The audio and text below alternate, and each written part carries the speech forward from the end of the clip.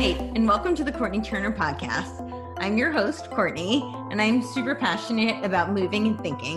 On this show, we are going to dive into all things health, fitness, personal development, lifestyle, and political sociocultural. I've always been fascinated by people, and I love learning from the experiences and stories of others. This has been a treat for me, and I hope this is enjoyable and useful for you. As always, if you have any questions, comments, or any way that I can make this a better experience for you, please don't hesitate to reach out. Hello, welcome to the Courtenay Turner podcast. I'm here today with Preston, who is running for Congress in Utah's 3rd District. How are you doing today? I'm doing great. How are you? I'm doing well, thank you. Good. So, excited to have you here, and I want to hear a little bit about your journey and why you decided to run. A lot of people ask me that because I'm not the typical person you see running for office. I definitely haven't gone up through the political system. But I guess the short answer is I've been involved in more on the freedom fighter side for a long time. Great. I started really getting involved in politics. Not in politics, but understanding politics around the time when George Bush Jr. was in office. Okay. So I was a big fan of his first term. Second term, I ended up reading, getting into reading and learning. And the more I learned about the level of corruption, I guess, the more I became really frustrated because I was a big history guy. I loved the Cold War. And the more I learned, the more I realized how much I thought I knew was just really wrong. Right. Yeah. Yeah. So many of us. Yeah. It's that whole thing. History is written by the winners. And right. And, so very concerned actually when Obama was running, he was running against Ron Paul. Mm-hmm. And I actually, was here in Utah, and I actually brought Ron Paul out, helped him fundraise. So I got to spend some time with him. And oh, wow. Yeah. And it was awesome, but it was also really frustrating because you got to see how the media was really spinning things and doing the stats wrong, everything. I mean, they did a lot to sabotage him. Yeah. And so it took me from being frustrated to really just feeling like losing hope in a sense. And then Obama, demoralized, absolutely. Yeah. And then Obama gets in office. I'm like, we're done, Yeah.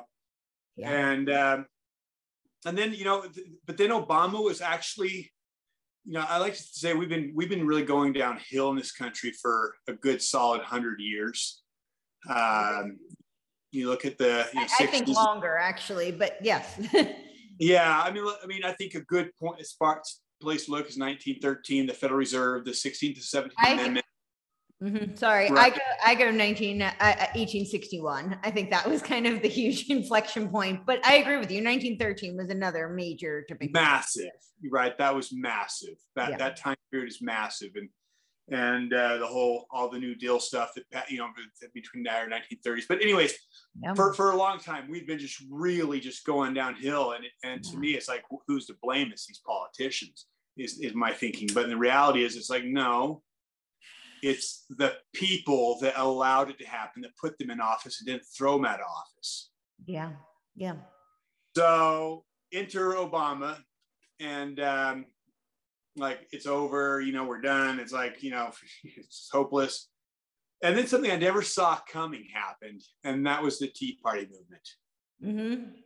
I think we're kind of like the frog in slow boiling water, that Obama came and just cranked it up and the frog started to jump. Mm-hmm. And all of a sudden it was like everybody was starting to see some of the stuff with it that I've been concerned about for a long time. And it's like, wow, like people are waking up. And then when his midterms came, it was either Obama versus Romney. And it was like, I mean, in my opinion, the two same hands of the same deep state. It was like, and this is the game they play. Like they give you the right, they give you the left, and either way they're taking away our freedoms through either party. So I was like, but what did happen there is over the next starting his second term, over the next 6 years, we replaced 70% of the House and the Senate. Sorry, I'm losing you here. Let's see. Let me turn off the phone. It was, we replaced 70% of the house in Senate. It's the biggest house cleaning in the history of the country. You think about the Rand Pauls, the Trey Gowdies, sorry, I'm having people trying to call me. I need to fix that.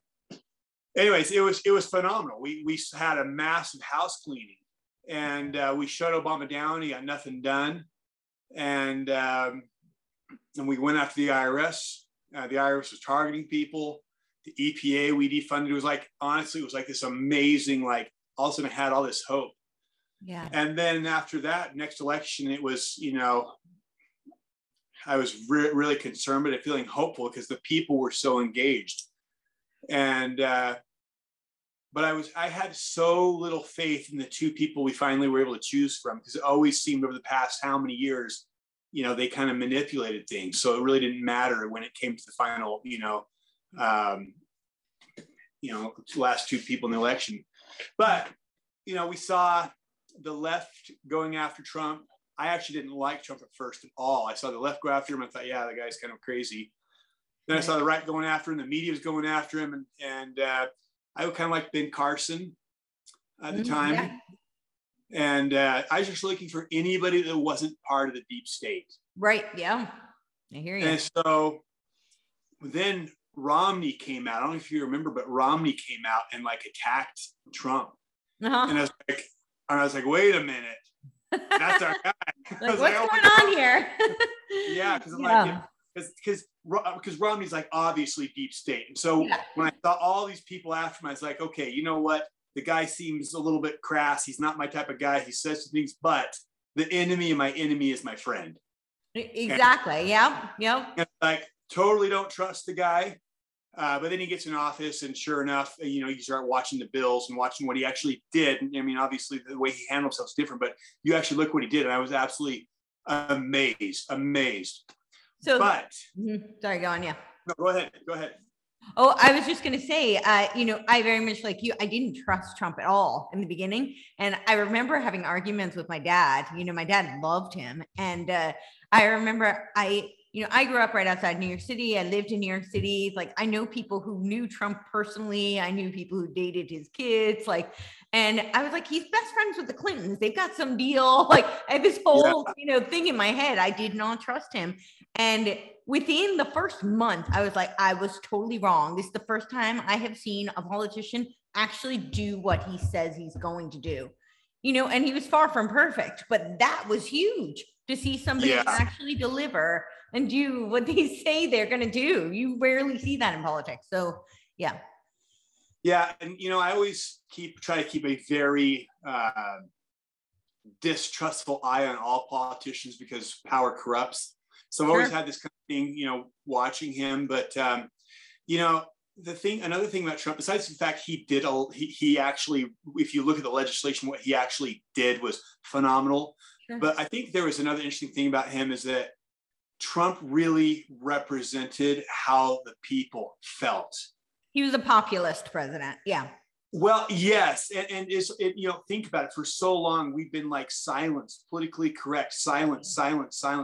And the Tea Party, people were so frustrated by this being silenced with political correctness. Totally. And Trump just comes out and he's like, just says all these things, offensive. I mean, and a lot of things just still like, I sometimes have a hard time with him when he says like, well, bro, just stop talking. But yeah. But he said what a lot of people felt. Yes. And I think there's so much more to him than people really want to recognize, but he really gave a lot of voice to that, these people who had been silenced forever. And so I think he did some really good things. Obviously he didn't help. You had CNN pushing divisiveness. He was a little divisive. So that was one of the bad things, is it led to more divisiveness. But it really solidified the conservative side and gave them a little bit more strength and confidence to stand up for themselves. But one of my biggest concerns with Trump, and I'm not anti-Trump at all. Sure. But we had this, what got us there and got us energy independent and led us to like the middle class start growing again and all these fundamental things that are important for freedom. was not necessarily Trump.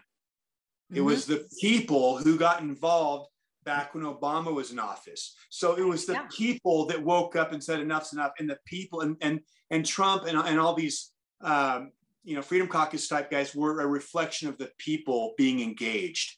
Yeah. So the danger is and the bad thing what happened is there was this, it was almost like the people feel like we won. Our guys there trust the plan. Right. Yeah. Yep. And what happened is, the most essential thing for freedom, not the president, but the people went back to work, went back to entertaining themselves, and we started allowing Romney gets in office. We allow these rhinos to get back in office because we took our hands off the steering wheel. Right. And to me, that's what really was like the downfall. And then the elections happened, and of course, I think most people, common sense, you look at these stadiums chanting, how much they love Biden. I think it's pretty clear that there's no way that he got more votes than anyone in the history of this country. I mean, that's obvious. So, I've been working for a political watchdog organization the last 6 years. Right. And basically what we do is we get business owners involved in the political process, letting them know what bills are being voted on every week when Congress is in session. And then the click of a button, they send a letter to their senators and their congressmen and say, hey, I'm either for this bill or I'm against it. Mm-hmm. And then the congressmen and senators write them back. And then when they vote, we send them an email or through our app, we let them know, hey, here's how they voted. Let them know what you think. So I loved it because it was this accountability, we were basically helping increase accountability in Washington. Right. And so I'm having conversations with business owners all day long about their frustrations and their excitement when Trump was in office. And then after January 6th, it was like, I'm seeing all these, people mostly here in Utah. And it was like, everyone was like, was giving up hope.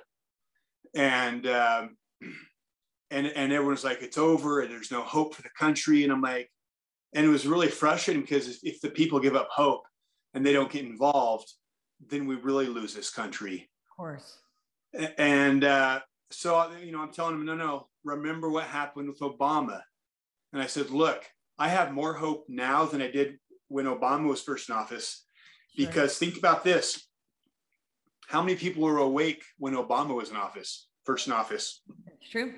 Nobody, right? Until the Tea Party starts. And I always say the Great Awakening combats the Great Reset, right? So we need more people to wake up. Yeah. So think about, compared to when early Obama compared to today, how many people are awake now comparatively? Yeah. So many people. A lot of people are awake, understand the principles of freedom, and they're not sitting on the sidelines. So what I tell, these business owners is say, look, what do you think is going to happen this time when Biden comes and cranks up the heat? Mm-hmm. If we saw the Tea Party movement, what that did, how Obama led to the Tea Party movement, a sleeping nation, what do you think is going to be coming over the next few years? Right. And it is the Tea Party times 10 times 20. And that's why, I said, look, I've got more hope now and I actually feel like Biden's a good thing, because and this is what I tell people, it's like freedom is like oxygen. Mm-hmm. You don't value it until you start to lose it. Yeah, it's true. And, and the good comparison is 1774. 1775, why didn't we have the Revolutionary War in 1774, 75? Right. The ideas were there. People were teaching principles of liberty. But they needed the noose of England to tighten, more troops on the ground, more, tyranny for the people to finally say enough's enough. In fact, look at John Adams. Mm-hmm. John Adams early on, he kind of was against these people standing up and causing trouble. When the Boston Tea Party happened, he was upset at what Americans did there. But eventually, when the tyranny got strong enough, or the noose got tight enough around the neck, he became one of the greatest proponents for freedom. Right.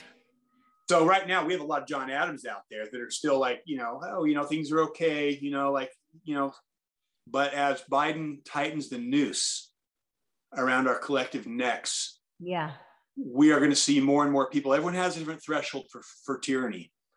You know, for some of us, like, we see the noose even getting near us and we're like kicking and screaming, like, get out. You know what I mean? We thought that was an office. It was too much.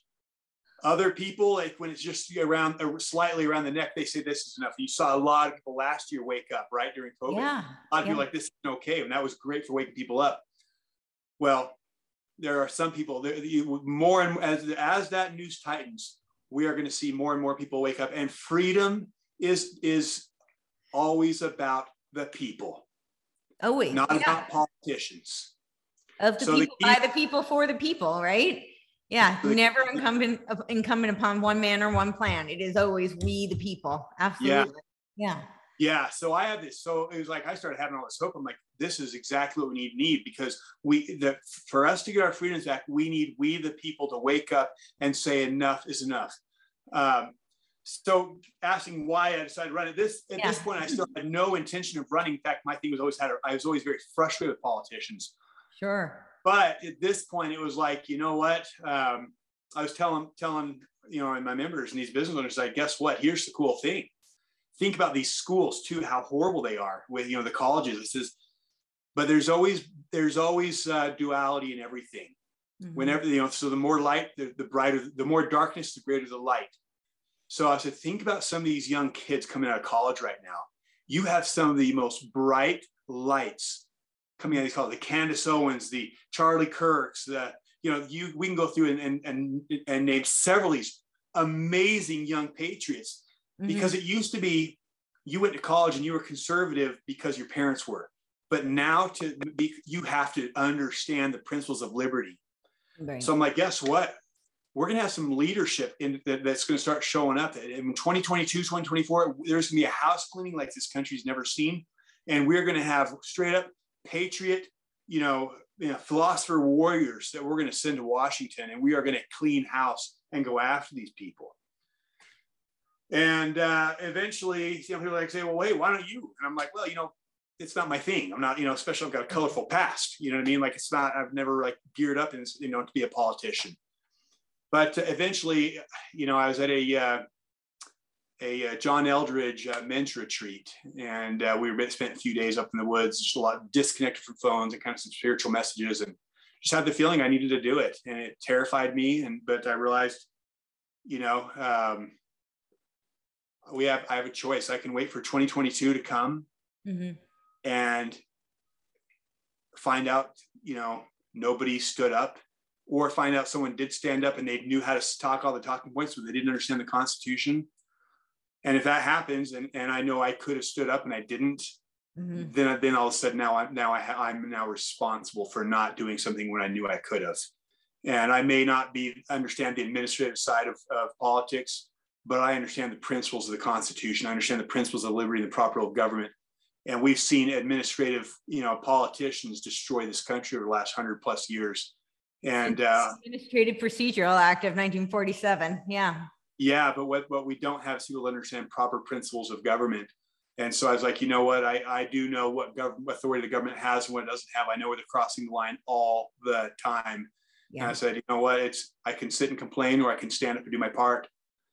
And I've really just come to believe that, and the other reason I want to do it is I've been talking to again, I'm having these conversations with business owners all day long. And I'm telling them the key to freedom is we have to pull power out of the federal government. It's completely reversed its role from being, it used to be God, the individual, local government, state, and then federal with almost no power in our lives. Right. Well, they've managed to eliminate God over the last 10+ years and completely flip the power structure. So then now as the federal government, the bureaucracies, the state, local government, and then the collectivism is, it's not even about the U.S. individual, it's what group you belong to. Yep. And then the individual doesn't matter. They literally, there is a war against the individual and a war against God. And so I'm telling people the answer is we got to flip it back the correct way. And we've got to, the way to stop the federal government is through getting control of our states. Yeah. Did you hear Jen Psaki say how the federal government has all power over the states? Has she read the Constitution? She overlooked the 10th Amendment? Yeah, and Yeah. it's even beyond the 10th Amendment. It was the states, the 13 states, Yep. that got together and created the federal government. Absolutely. So Yep. so the federal government is subservient to the states, but we have given up the power of the states to the federal government, and it's the only way to fix that is the states have to stand up and say, no, you've exceeded your authority. We are pulling power away from you, and we're putting a constitutional wall around here, and we will not comply with what you're doing. And you're seeing Texas and Florida and South Dakota, some of these states doing it. Some here in Utah telling our business owners, you need to know your state rep, you need to know your state senator. Like, we've got to step up and we've got a clean house in Utah. And then finally, I was like, you know what? I'm going around, I've got 250, 300 business owners here, but that's not enough. And I'm like, we got to get this message out to the mainstream. We've got to get the message out to the people. We want to fix the country. It's not about waiting for a president. It's not waiting for our governor. The answer is you have to go to the highest authority, and that's the people. Yeah. We are the highest authority in the land. The answers have to come from us. We are the leaders we're looking for. And so my message is, hey, let's get out to the people and tell the people it's time to get our country back. And it starts with each of us individually putting our lives in order with God. This Constitution was written for a moral and religious people and is wholly inadequate for the government of any other. If the more out of alignment our own lives are, the more we have need to be controlled by the outside. If we can't control ourselves, we need outside forces to control us. Right. I.e., that's why our prisons are filled. We have to restore fathers. We have to restore the family. We have gun problems. So to say. Well, the gun problems actually are fatherless problems. All the crime, even the corrupt politicians. We want to fix all these problems. We need to fix the family.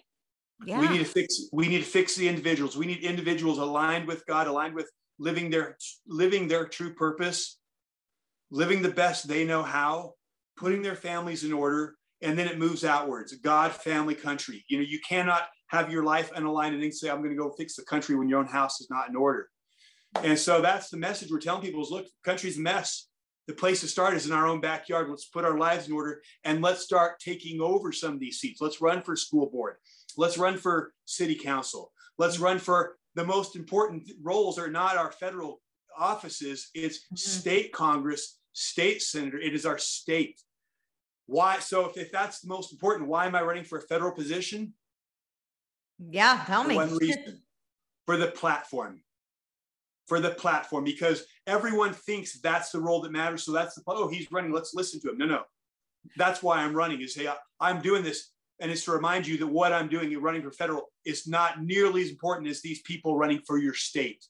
The battle is for our state. The battle is for our families, and then to get our state in line. And we got 3 years to do it.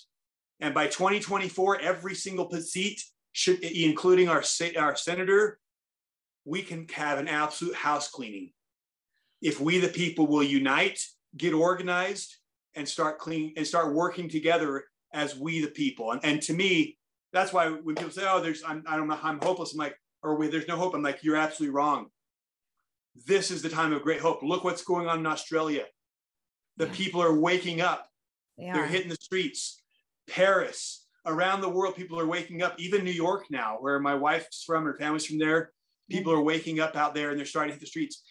People are going to wake up. And my mission and our mission is to help them wake up and provide leadership for people to say, so that when they do wake up, people can get involved and people can start leading this movement.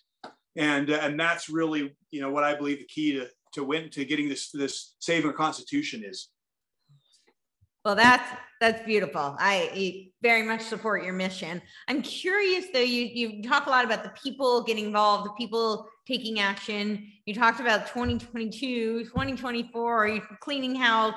What are your thoughts on, the state of our election integrity and the hopes for us to clean house? So I'm very concerned. And I think, to not be concerned is to have your head in the sand. And I will tell you, I'm here in Utah, and Utah's an amazing state, people with amazing values. But there's a problem we have is that we tend to think everything's okay. Right. And the more I've been involved in this political process, the more I've started to realize things are not as great here in the state, as far in the political realm as I had believed. We have some major challenges here. It's not, Utah is its own deep state. Let's put it that way. So there is a problem, and it seems like most states have a problem at some degree.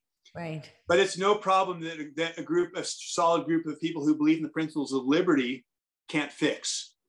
This can be fixed, and it may take a couple of years, but we can replace people who are not standing up for election integrity. We can demand that people start being, when the people are united. And my goal is by next summer, I want to see, my goal is, it's not about, obviously we want to win, but even more important than winning is I'd like to have 10,000 people organized by next summer, where we want to hit the Capitol and say, hey, we're not going to comply with this, or we need to get people involved on this issue or that issue. That's power. The power is the people. And if we have 10,000 people demanding that some of these Dominion voting systems we have here in Utah, that, get out of there. Yeah. Do not underestimate the power of the people. Yeah. Last Monday, we had 1,000 people show up at the state Capitol building about the mandates, these vaccine mandates. We had 1,000 citizens show up. Right. There was 3 overflow rooms and demand accountability. This is, we will not comply. Out of 1,000 people, there's probably a handful of people who were pro mandate. And that sent a very powerful message to our politicians that a groundswell is happening, awakening is happening, a power change is coming, and it is changing from politicians to the people. And courage breeds courage. The more people start getting involved and standing up, and that's one of the other things I like about why I'm doing this. I've got a really flawed background. I'm a normal guy. I mean, I've been beat up. I've been knocked down. I got back up. And if I can stand up and get in this fight, I guarantee so can you. And that's the message is, look, we all have a role to play. Mm-hmm. We didn't come here to sit on the sidelines and watch our freedoms, our children's freedoms get washed away. We came here to play a role in this amazing battle. And I believe this is one of the most important times in the history of this earth. This battle right now, what we're facing over agency and tyranny, over the future of this country. Will we stay a republic? Will the Constitution remain? The ramifications are massive, because if we lose the light of liberty here, it'll go out throughout the whole world. Absolutely. And we have an ability to make a difference. Yeah. No. We have a role to play. We do. Absolutely. My analogy is always the beekeeper. I say that how they say that when all the bees go, then humanity is done, the world will die. But I feel that way about America. I think that, when we go, the world follows. And so it's incumbent upon us to preserve the free will of humanity. Yeah. Yeah. I've got a really cool video I saved. It was on Instagram, and it was someone interviewing, a reporter. He's obviously a very conservative reporter in Australia. And they're talking about everything going on out there and his concerns and how they're losing everything. Yeah. And the guy in America says, do you have anything to say to our audience here in America? Yeah. And he says, wake up. He's like, all the world is waiting for you and watching you, we need you. Like, you cannot be asleep right now. If you guys don't stand up, it's over. Yeah. And so we all have a responsibility, we the people, we have a responsibility. We live like kings and queens. Mm-hmm. Yeah, we're very fortunate. Yeah. We've been blessed and handed down a gift from our forefathers, of this freedom, this liberty. And just to put it in perspective, just realize in the first 7,000 years we've been on this earth as human beings, when the founding fathers created this country, we were still at a horse and plow. Yeah. That's something to think about. Yeah. And then they created the Constitution and this principle of the divine worth of the individual and the importance of respecting each individual and keeping the government out of the way, of over-regulating, controlling and directing and managing these people.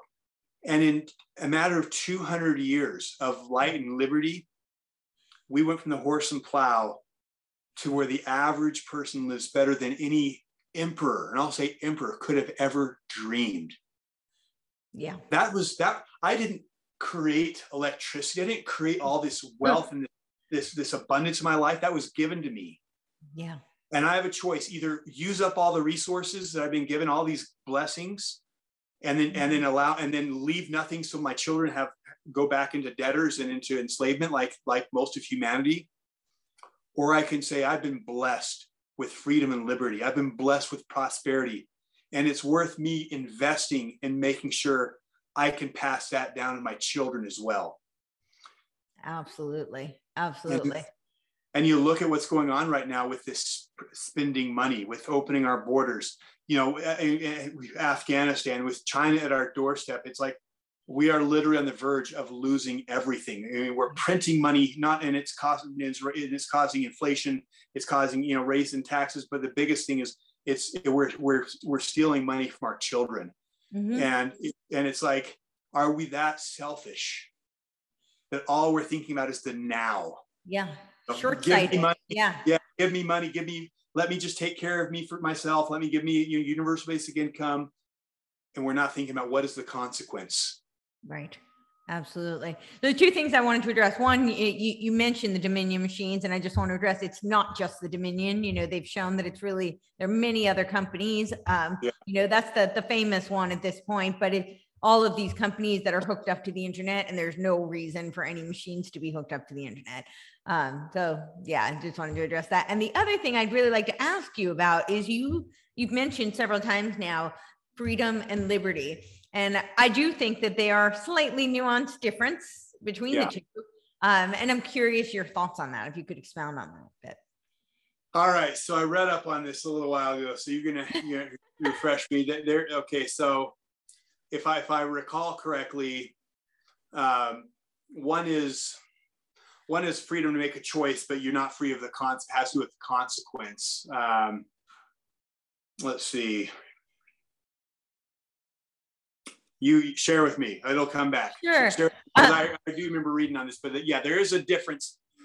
So the way I see it, and I mean, we can look up the actual definition so that we're, speaking in, specific and accurate terms. But in terms of just how I see it, I look at freedom as being something that is, individual. It requires personal responsibility in order to have freedom. But it's something that has to be exercised. It's like you use it or lose it type of thing. But it is I think that it's one of the things that we are, endowed. Whereas liberty to me is more of a governmental construct to protect, the liberties of the society and the people that are being governed. That's kind of, a very probably awkward way to explain it.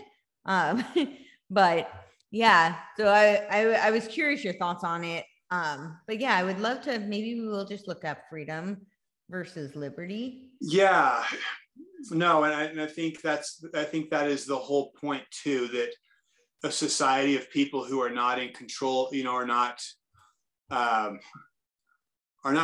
able to master their own lives, are incapable of having liberty either. Mm-hmm. I think that's one of the challenges. I mean, and that's why to me it starts with the individuals. Is if I'm not in control of my own life, if I'm enslaved by my habits, if I'm enslaved by vices, addiction, I'm not free as an individual. And in a society of people who are not free as individuals cannot have liberty. Yeah. And I rule over them. I think absolutely. And I think why it's such an important distinction, I think right now, is because I think both are being stifled, honestly. Like that's how I see it. I think both are being trampled on, but I think that the freedoms are being trampled on through a lot of, social engineering and conditioning. People are being conditioned to be complacent and not take ownership of their own lives. and they are not, people don't often, whatever responsibility they can defer, they typically do. And so I think it's become a negative feedback loop where, the government and not just the government, but well, just for lack of a better way of putting it, I'll just say the powers that be, they want people to be dependent. So they create, lots of psychological conditioning for people to be, emotionally, physically, financially dependent upon, either substances or, media or different policies that, or I'm thinking like the different kinds of platforms that have been implemented, like welfare or, the social,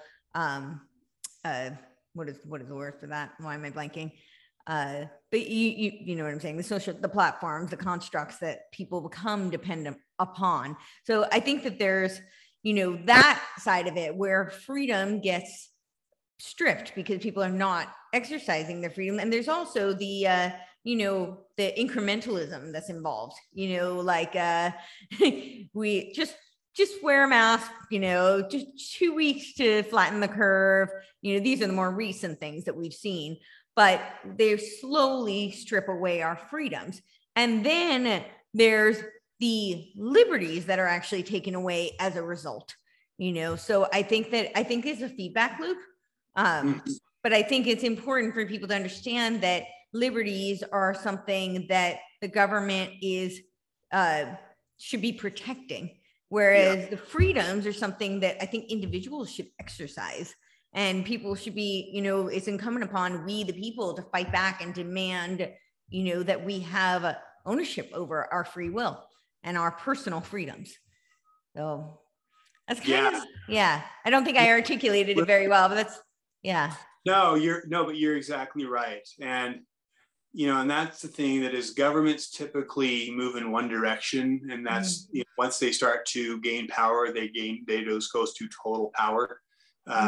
There's history shows a very clear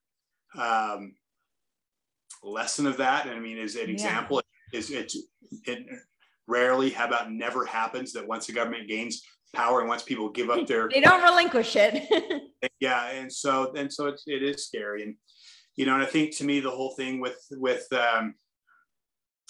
we're in a very dangerous place right now. And there's such a, we've become so soft as a nation. Like we've really come to value safety over everything. Yeah. And it's interesting because, you even look back when I was a kid and, I was a little bit in a more rough neighborhood here, but we were having BB gun wars, and like literally, one pump shoot each other, and obviously you shouldn't be doing that stuff. But when you compare that, and us going off these dirt hills, and these jumps on our bikes, and no one wore helmets back then, and come home with scars and scabs and skateboarding down this, crashing. It's funny because now you look down, you see like kids riding a bike with a mask and a helmet and elbow pads. And not to say that's wrong, but it's like just to compare our society, how much we've, but this actually matters because it does. Warrior societies, when you study warrior societies, and even like our, the founding fathers and what this country was built upon, there's a real value. The value is always freedom. Yeah. Like freedom is the lower value is safety. And in fact, it was always safety was always, almost like the value was always freedom way over safety. And, and even just looking in my own life, this shift to where now there's this is hyper concern with our safety. And the reason that's dangerous is when our biggest priority or value is our safety, then what are we willing to trade for that safety? Exactly. And I think right now in this society, we're raising children that are so concerned about safety that we need to put them in safe spaces where even language is not safe.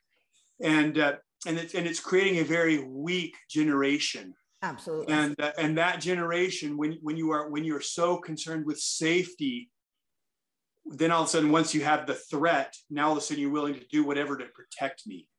And so you're willing to let the government come in, and tyranny always comes under the guise of safety and protection. Always. I mean, 1984, there's constant war, it's constant war, it's constant threat, it's constant danger. And that is what was it that John Adams said? But yeah, I mean, fear is one of the greatest, tools for tyranny. Absolutely. And when you breed a society that is extremely fearful, that's a society that's just ready to be swept up in tyranny. And so that's some of the social conditioning I was alluding to, is to breed this fear and make people so risk adverse. I think that's one of the things you're really alluding to when you talk about, the difference of the warrior mentality and how they value freedom, but they're willing to take risks. And this country, was founded by risk takers. And I have a theory that it's actually I know it's a genetic trait. It's the RDR4 with the 7th allele, is the risk-taking gene. And I think that, our founders probably had a higher percentage of people who had that gene. And I think it's being bred out generation after generation, which is really sad because you need, and this is part of why you need strong men. It's another reason why I think they're trying to breed out, they call masculinity toxic, because strong men are risk takers. They are willing to go out and fight for the freedom because they want autonomy over their own lives and the ability to take the risk to provide and protect for their loved ones. So, yeah, that's a really powerful point. And, it's been interesting because as I've, over the years, had my frustrations about this country, and I'm always want to say, what's the root problem? And at first, it's politicians. And then the more I dug, no, it's the people. And then I came to see, no, it's the family. It's the family that's it's collapsed the family. But where I've really kind of settled now is I think the biggest problem in this country is the failure of men. Yeah, I think that's a huge, and I don't blame them entirely because I think there has been, I think it's by design. I think there has been a construct to weaken men intentionally. Yeah, no question. I mean, all you gotta do is to understand what's going on is dig into Marxism and dig into. All you have to do is study China, study Russia, and the key for communism and Marxism is you have to destroy the family, and the best way to destroy the family is destroy the man, destroy the marriage. And so this is what we're experiencing. This is why history is so important. And it's so damning to our country that we are ripping history out of our schools. They say over half of the kids don't even know what Auschwitz is. I mean, in fact, you can take an AP history class in Utah. Get this, AP history, you will not learn about the Holocaust. Wow. Okay, that's horrifying. So this is why you do not want the government running your schools. No. Okay, government is not the answer. It is the problem. The founding fathers said the Constitution was a chain to control the government. And I don't know, switching gears here, but the problem with the government is, I was talking to a gun shop owner, and we were talking about, what I do, how getting people involved in holding Congress accountable and getting people more involved in holding Congress accountable. And he said, Jason, I served I was a sniper. I had over 1,000 confirmed kills. And he said, I want you to know something. He said, all these people, that are writing Congress, these other business owners that participate in the organization, he said they could leave their jobs, leave their wives, they could go to Iraq, and they could even lay down their lives for this country. Yeah. But he said it would not have near the impact on preserving our freedoms as what they're doing right here, as far as fighting with the pen to hold Congress accountable. And then he quoted Thomas Paine, who said, it's the duty of the true patriot to protect its country from its government. We forget government is not, it is fire. It is dangerous. And now we want government running our schools, running our welfare systems, running our, every aspect, our healthcare, every aspect of our lives. The greatest threat to mankind has been governments. I mean, in the last, here we are talking about the pandemic. Did we not forget about the pandemic of communism in the last century? It murdered 100 million middle class, its own citizens. Right. Christians, Jews, anyone who believed in God, anyone who could provide for themselves was murdered by these communist regimes. And yet here we're saying, oh, we need to fear, and I'm not saying we shouldn't be conscious about, viruses and sicknesses, but the irony is we're so caught up on this virus that we're giving the federal government that has a 99.9% survival rate for most people. I mean, there was once upon a time where there were infectious diseases that really were, pandemics. This doesn't qualify as an epidemic, let alone a pandemic. And that's not to say that people don't get sick, but it should not be creating the kind of fear and tyrannical approaches that we're seeing.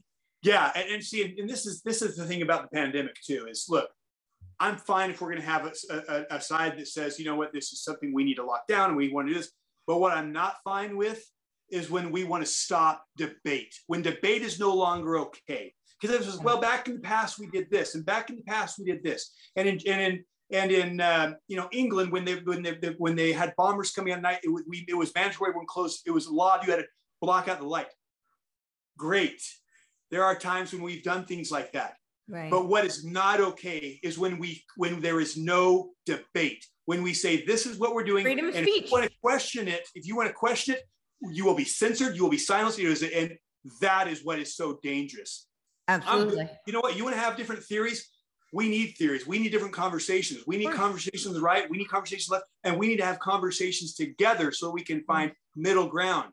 Yeah. But the problem is when we say this is the answer, and anyone who questions it will be silenced and will be eliminated. There are so many things that are terrifying about what's going on right now. And the problem is we don't have people raised in our school systems. We can't think critical. Like we can't think, I was in Portland this week and I'm ordering at a pizza place. I'm outside, there's a plexiglass window that goes the full thing. I mean, there's no gap there. And I'm outside and the guy comes, he's wearing a mask. He says, I can't take your order if you're not wearing a mask. I'm like, I'm just curious. Like if I was sick, how could that virus even get through this plexiglass? But the thing is, we're not allowed to think critical anymore. Like thinking critical is oh, you're crazy. Like, and, like even thinking critically now is like, you're not allowed to think. And that's so dangerous. Dangerous. Sorry, go on. Yeah. No, you. Oh, I was just going to say one of my favorite quotes from Richard Feynman, the scientist. He said, there are many questions that cannot be answered, but there are no answers that cannot be questioned. That's science, right? Yeah. And we have lost that. Now it's, the experts have spoken and you cannot question it. That's not science. No. Yeah. No, but just bringing it full circle though, because it is so easy to get frustrated in how things are right now. But freedom is a circular thing. And we're at a point right now where when you let freedom go for long enough, tyranny always grows. And then there comes a point where tyranny, the noose gets tight enough, and people start to fight back, and then freedom comes again. So. And especially in America, I really believe the light of liberty will not be extinguished here. And so I try to keep from getting caught up in all the negative and just remember that there is a blessing in all this. Yeah, for sure. And the blessing is, it is people are waking up. People are seeing through some of this stuff that, wow, you know what? It is weird that we're not allowed to question that. It is weird that everyone who questions is silenced. It is weird that you have social media people silencing certain people. Like since when is that what freedom's about? Right. So I again, this is a good time for America because I think we are seeing an awakening happen. And more than an awakening, it needs to be people saying, I'm not just gonna be awake, but I'm gonna stand up and I'm gonna do something about it. Right. And I think that. And I think that's where we're heading. I think that's what we're gonna see the next 3 years is a huge resurgence of the people. And I think the fact of the matter is, I've got a book that talks about it, but actually, this is a cool book. Okay. Why Civil Resistance Works, and it's actually a leftist type book. That looks awesome. I love the title. Yeah, and it's actually written, not for us, but they study every peaceful revolution since this in the last 200 years. Civil rights movement, Gandhi. They go through it, different parts of the world. Right. And you want to know what's fascinating is what percentage of people do you think need to be involved peacefully for a revolution or to change over a government? What 11%. 11? 11. Okay. The answer they found was 3.5%. Really? Yeah. Wow. And the founding fathers. I thought I read that it was 11% you need to have 11% resistance. 3 point. No. This is why Patrick Henry is, so we don't need or Samuel Adams, we don't need a majority to prevail, but rather an irate minority, keen on setting brush fires of freedom. We don't need the masses. And what we need is 3.5% people saying we will not comply, 3.5% in the streets. And that's amazing. Doable. That's so hopeful. Yeah, that's completely feasible. And that's why the left, what the people don't realize is we are in a race because we're no longer a constitutional republic. We are a very solid democracy that's very lean, that's more socialist than we are constitutional republic.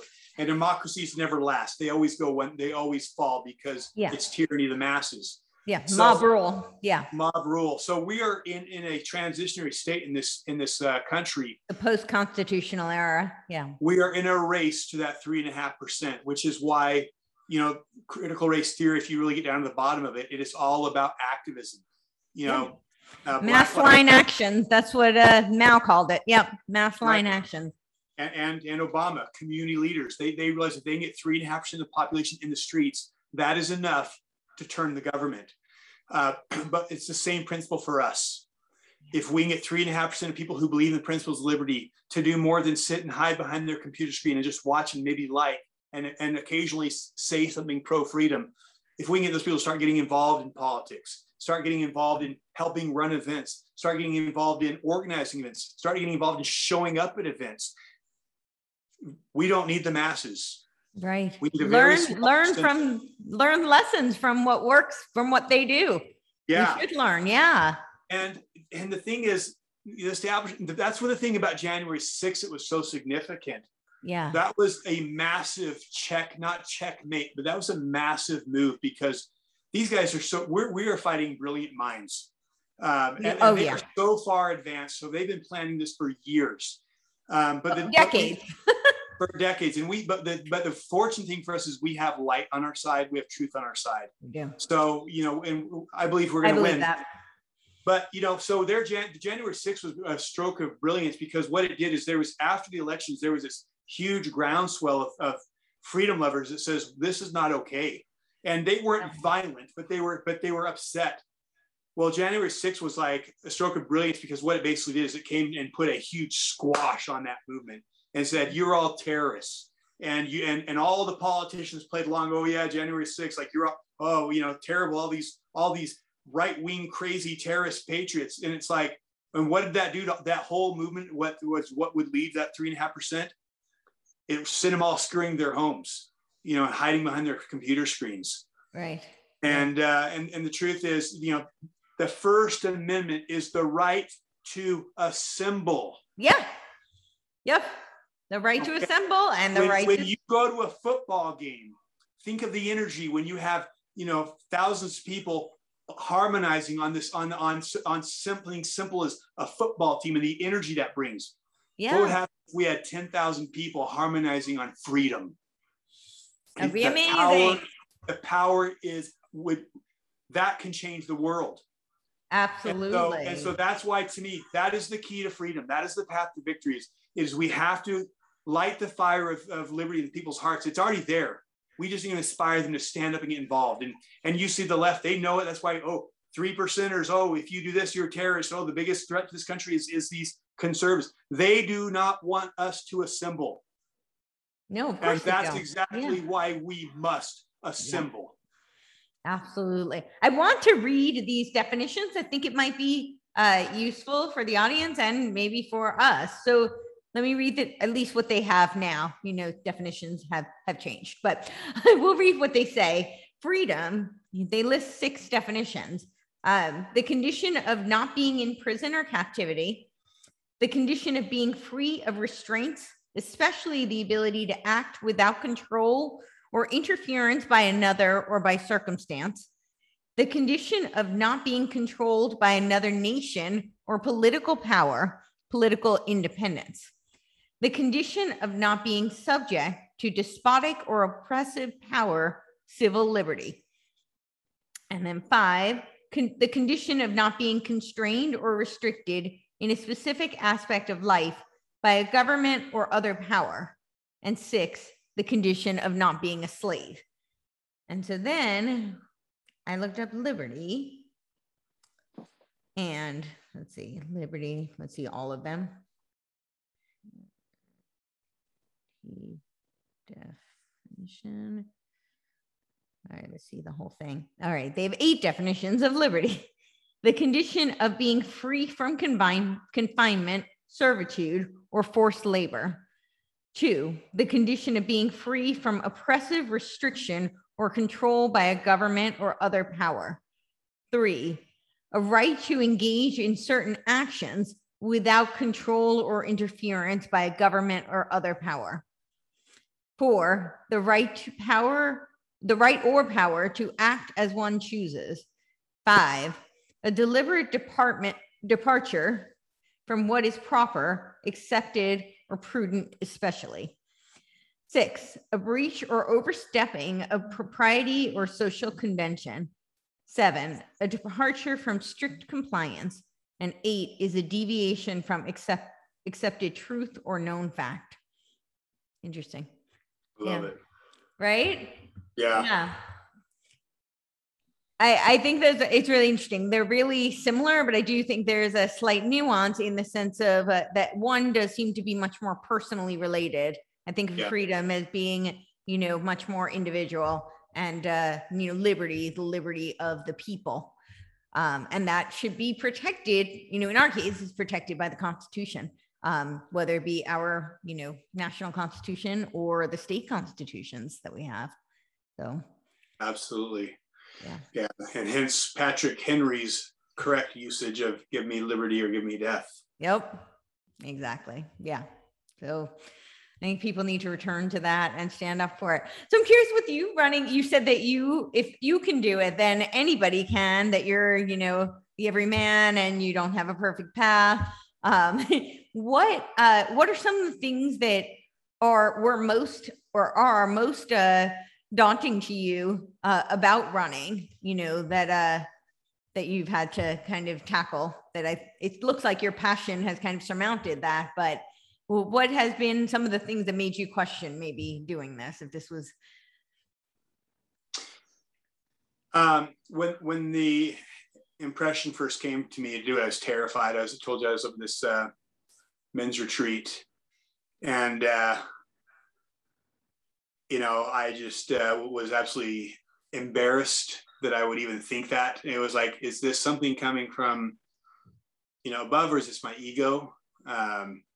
And the last thing I want to do is let my ego put me into a place that is absolutely going to ruin my family and my life. My life was actually pretty good at the time. I was, very comfortable. We own our home. My wife and I spend a lot of time together. Our girls are raised. Like, we're in a good spot in our lives right now. Right.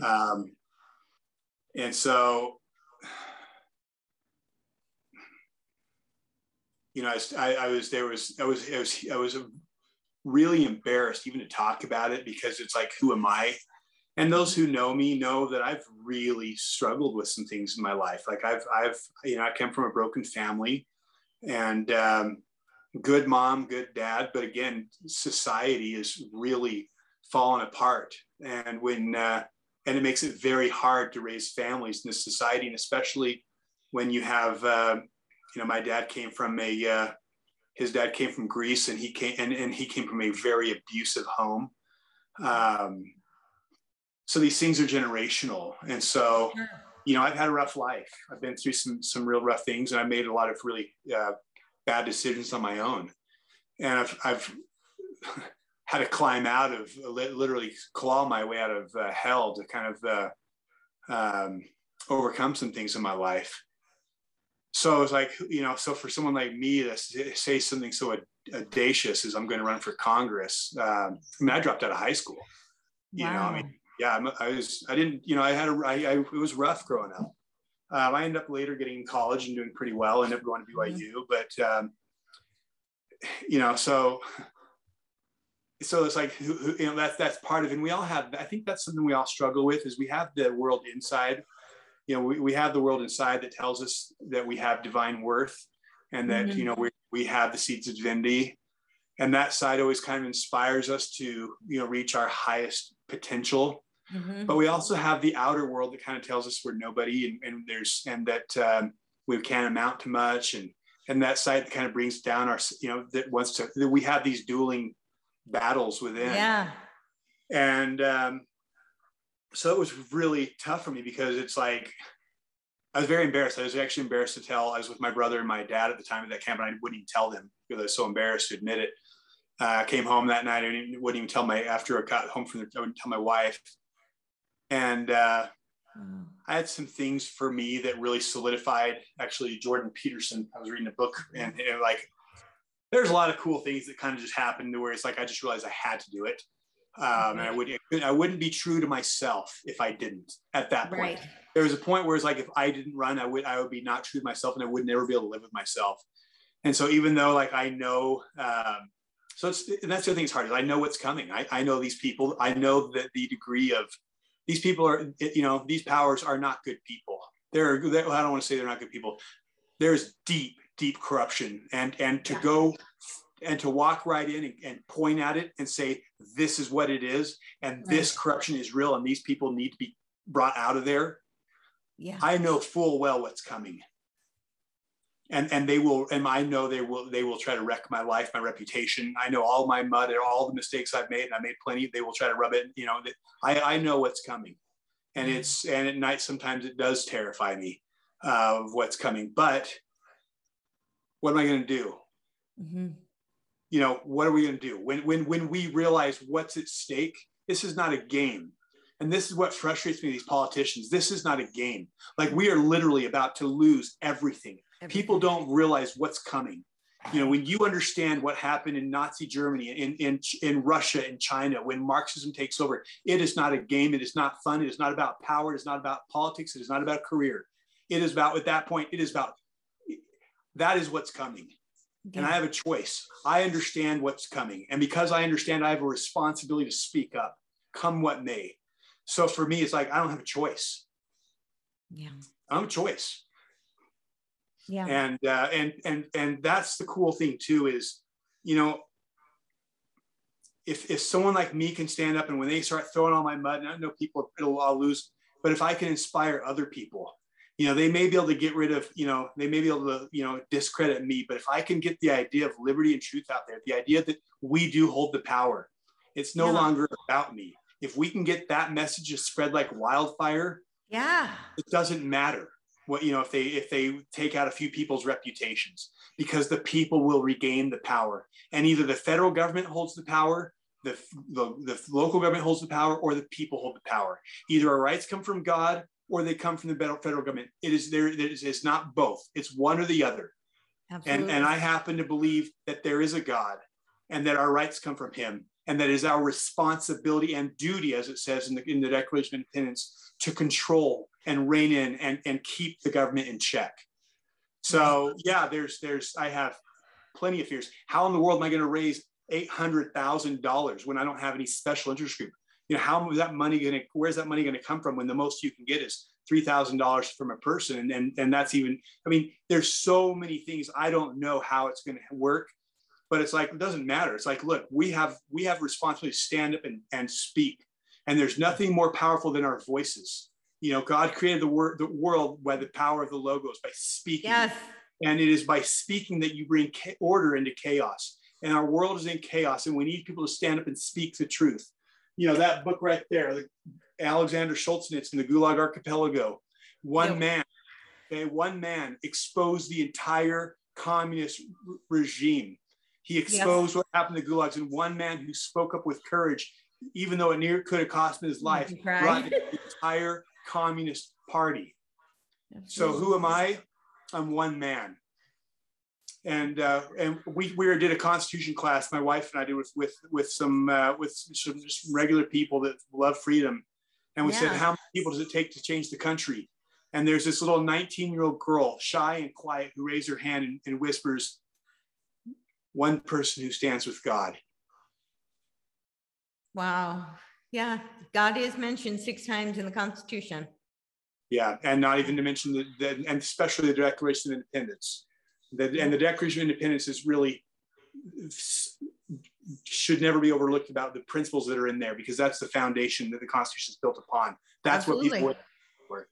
Yeah. So, and the anti-federalists and the federalists. Yeah. Yes, even more important. But yeah, so is it terrifying? Absolutely, it's terrifying. Last night, I mean, there's been a lot of nights I don't sleep, and absolutely terrified and overwhelmed of some of the challenges I'm up against. And but it's like, what other choice do we have? Right. So for you, it is the only option, because it's a matter of your integrity and the future of not just this country. I think it's really the future of the world. I don't want to put words in your mouth. That's how I see it. No. I really do see it as, the future of humanity is rest upon us. I believe that this nation was divine intervention to preserve the free will of humanity, and it's incumbent upon us now to preserve it and to fight for it. So I thank you for standing up and to have the courage, because I think that it's not about, we all have our fears, but courage isn't about the absolving of fears. It's about stepping through that fear and taking action, even in spite of it. So I'm thankful to people like you who are willing to do that, because there's a lot of risk involved, and especially in these times. But what's really interesting, when you study history and our founding fathers were not, they had everything. They had everything to lose, and they felt that freedom was more. And so they fought for freedom so that we could have freedom. Well, and just I'll wrap it up with this is, I truly believe that it's not a coincidence that we are on the earth at this time. Right. And I don't believe it's a coincidence the founding fathers that a group of men and women of that character were in that location at that time. I believe that was orchestrated, by the hand of God. I firmly believe that. And I believe if people of that character were available at that time to create the country, I believe there will be people of such character at the time when it's when everything matters, and when at this great battle of liberty versus agency. I believe that there are people who are on this earth for such a time as this. And the more I get out and talk to people, the more I meet people whose hearts are on fire for freedom. And I believe their hearts are on fire for freedom because they have a role to play in this. We weren't sent here to sit on the sidelines. We don't need to be career politicians. It is by the small and simple people that great things happen. Yeah. And I think that is the great message, that the country is in trouble, and maybe you are sent. Maybe you are here to make a difference, not to sit on the sidelines, but to shape history. Wow. I firmly believe that. I love that. I hope that we're going to see that. I think we are seeing that. So I'm going to ask you one last question, and then I will let you close out. So you're running, which is awesome. And, hopefully you'll tell everybody how they can support you. But not everybody is, that's not everybody's role to run. Right. So what do you think? You were saying, not everybody should be a politician, and it's, the little people who make the difference. So what are some other ways that you think people can get involved and take responsibility and take ownership so that we can take ownership of our free will? Very valuable question. I've got a very good friend I've come to know. Her name's Jamie Wadman. And, she's behind the scenes. She works tirelessly for freedom. Okay. And no one knows very well. People who are very involved know her name, but most people don't know her name. She doesn't speak. She's not running for office, but she told my wife something that I thought was so profound. She said, everyone talks about in the Battle of Trenton, when they crossed the Delaware and the soldiers and everything the soldiers, did. And right. But she says, I like to think of myself as one of the rowers in the boat. Oh, wow. Nobody thinks about the rowers. Wow. But there would have been nothing without those rowers. If there was, and it's so profound. And to me, that's why this starts with God, family, country. When my life, I've cared about freedom forever, but when my life was out of harmony with God, when I was mixed up and struggling with my problems, I was lost. Mm-hmm. I was lost. I couldn't hear direction. I couldn't find my soul's purpose. Why am I here?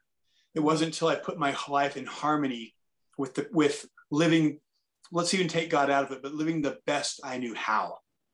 Living according to my inner compass, to what my inner compass. It wasn't until I got in alignment with my inner compass and was there for some time that my inner compass was able to guide me to where I needed to go and what my path was. And that's the neat thing is we all have different roles and none are more important than the other. I mean, the eye is not, the mouth's not more important than the hands or the feet. There is a role for everybody that has that fire of liberty and burning in their hearts. That fire of liberty is burning for a reason. It's because it is your soul calling you to action. And the key is the only way you'll know what your purpose is here is to live in alignment with your inner compass. Live true to what your heart knows is right. Absolutely. And once you live consistently long enough in harmony with what you know to be true, which ironically almost always is in alignment with what these laws of nature and the 10 Commandments, they're all the same. They always are aligned. Right. But once you're aligned there, all of a sudden, it is your calling. Yeah. And your soul has a purpose. And what that is, no one can tell you. But you are needed. I mean, how about all these mothers who maybe are not actively involved, but they're raising these children who are changing the world. These women that are sacrificing to teach their children the principles of liberty, raising patriots. And these patriots are going out and tenfold doing what any one person could do. So, we all have an inner compass. And the key is we're here for a reason. And especially if that spirit of liberty burns within you, to me, that is a call. It is a call to action. And so the key is to live in alignment so that your compass can direct you to your calling. And I will tell you, when you are living in alignment with your calling, you will become alive and you will feel alive like you have never felt before. And that is why the mass of men lead lives of quiet desperation. Is so many of us just living for food, for work, and meaningless lives because we're not living our true purpose. And that true purpose only can be found within. Absolutely. I'm into that. Yeah. So beautiful and so profound. So, well, this has been amazing. Thank you so much. Please, if you have anything else you want to add and tell everybody how they can find you and what ways they can support you. Yeah. Our social media on Facebook and Instagram is UT Jason Preston. So just UT like Utah, Jason Preston. Our website is jasonpreston.org. And, if you want to be involved, we're good. We need to build an army, and not fighting with the sword, but fighting with the pen, fighting with our hands, fighting a war of ideas. Yeah. And that's where we need people standing up. And it's an amazing time to be alive. It is. It is, honestly. The thing about it is there would have been no William Wallace if there was no tyranny, if times were good. There would have been no founding fathers if they lived in peaceful times, if there was no, King George. The darkness around us is your call to greatness. That's so beautiful. I love that so much. I sort of lied. I have one more that I want to ask if you're okay with that. Yeah, because you said about, this is a war with the pen. It's a war of ideas. And I personally very much believe that we are in a war. I actually think that, it's every kind of war except for kinetic. It's, psychological warfare. It's been biological warfare, economic warfare. It's pretty much every type except for, we could even argue cyber warfare, but except for kinetic. And I'm curious if you think that I know there are a lot of people who are concerned that it will get to that stage. Do you think that it will, or do you think that we can win this war, with ideas and with the pen? I firmly believe the Constitution will be saved. I believe this is a battle of light and dark, and we know who wins. Right. Yeah, that is true. Yeah. All right. Awesome. So, thank you. Thank you. Appreciate what you do. Thank you. Yeah. And I'm so grateful to you. So yeah, we will put all your links and, definitely have everybody who wants to come support you. I'm very grateful. Thank you. Thank you, Courtney. God bless you.